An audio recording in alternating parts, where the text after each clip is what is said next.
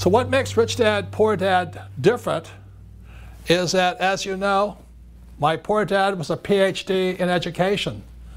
But what does school teach you about money? Did you learn anything about money at school? Most people don't.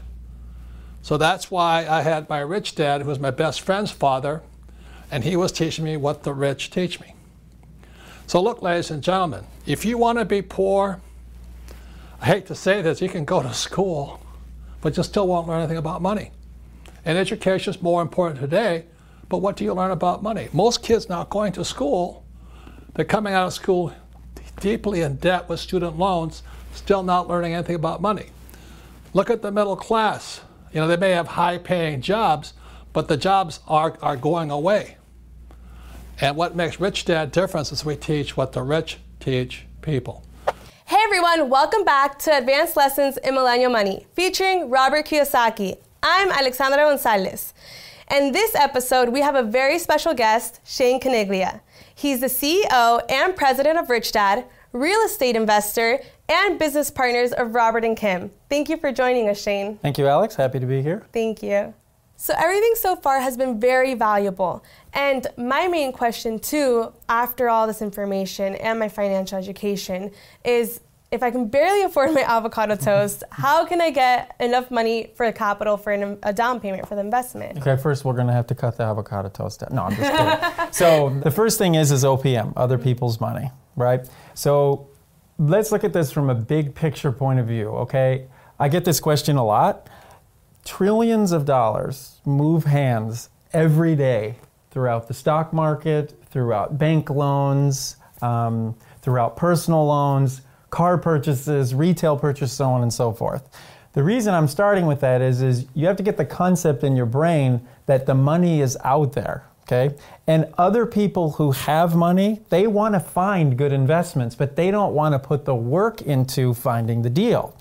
So once you learn how to find the deal and you get a good deal and the numbers make sense and you can give somebody a return on their investment, and that return, it would be foolish to get into what a good return would be because each deal is in a case-by-case basis. There's not a magic number where you have to hit X% every time. So don't fall into that trap. But you have to get a good return. So once you set that return up, you'd be quite surprised once you start within your network, your family, your friends, and so on and so forth, how much other people's money is out there that is looking for a good deal where they don't have to do a lot of work for it. They get a return on it, and they also own part of a physical asset, that physical asset being the property you've purchased.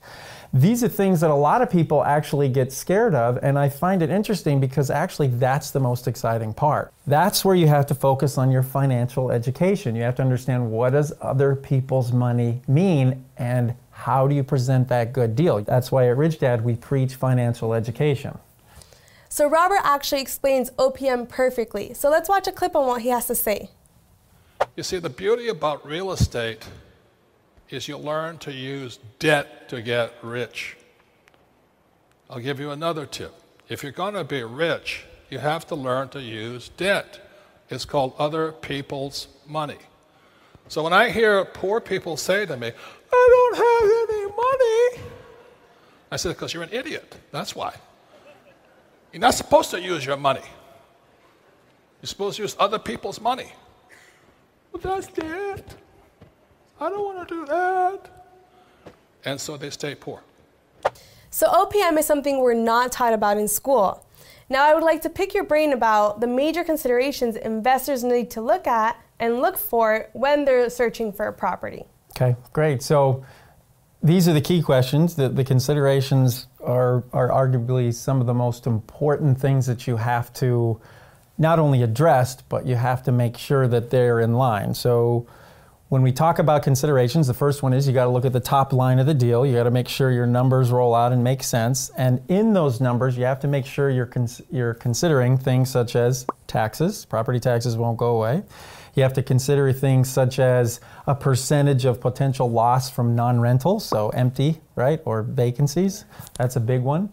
The next one would be your maintenance issues. Anything that's going to happen from air conditioners to toilets to plumbing to so on and so forth.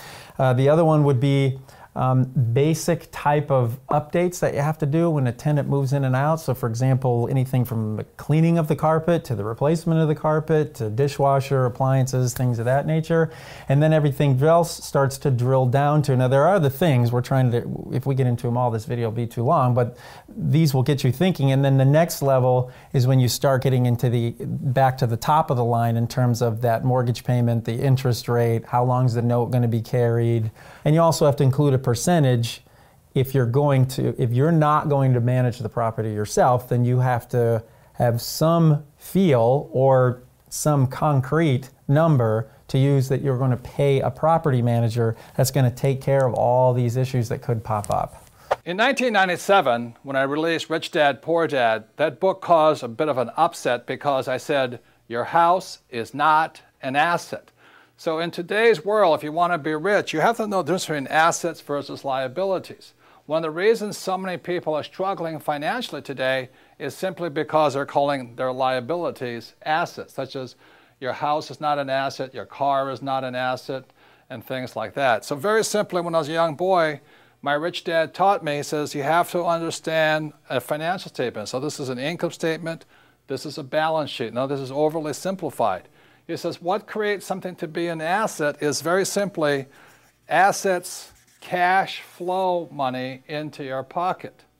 And a liability takes money from your pocket. So for most people, their houses are not assets or liabilities because every month it takes money to live in that house. Even those who say, well, I don't have any debt on my house, I've paid it off. Look, you still have insurance, still have upkeep, you still have maintenance. So recently, over summer, I put into practice the Rich Dad philosophy, and I searched for my investment property so I could be prepared for the future, just like we've been taught here. That's awesome. Doing the real thing, right? And I just realized that the numbers really didn't make sense, and I did go through that emotional attachment that you talked about, which was what was really hard for me when I tried to separate from the deal. But I realized that if the numbers don't make sense, at least I went through the process, learned, and now I'm prepared if there is a crash, then I can go in and take advantage of the education I received from this. Right. So the great thing you said there is that you put into practice the Rich Dad education. So you took what you learned and you actually practically applied it to a real deal, and that deal at the end of the day did not make sense.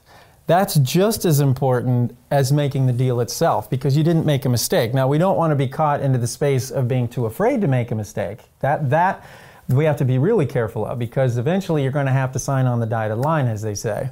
But I just want to repeat, you have to take action. You can only do so many things and learn so many things before you take it and you apply it and you learn what the actual world is really like.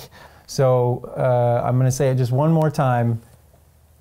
Doing the real thing is where you will really learn, and making sure you are emotionally responsible and strong to walk away like you did if the deal doesn't make sense. Very important. I agree 100%. And one thing that you mentioned very valuable was the best deal is the one that you walk away from. Exactly. And that was crucial for me because I would have been stuck with an investment that had negative numbers because of the emotional attachment. And then the negative numbers now stop you from going on to deal 2, 3, 4, so on and so forth. And it doesn't just stop you emotionally because you're going to be stressed out about it, but it stops you with the bank. The bank's going to look at that and say, hey, you got to straighten out this first property or you won't be able to use that first property on your list of assets when you try to get approved for the next loan. And you just don't want that to happen. So being emotionally responsible is very important, but again, can't say it enough. You got to get out it. You got to do the real thing. You got to apply your education. Thank you so much, Shane, for teaching us all about financial education, OPM, and the pros and cons of renting versus buying. You're welcome. Happy to do it. Thank you. Join us next time for the Advanced Lessons in Millennial Money. Don't forget to subscribe, hit the like button, and comment below. Nos vemos pronto. Cuídense.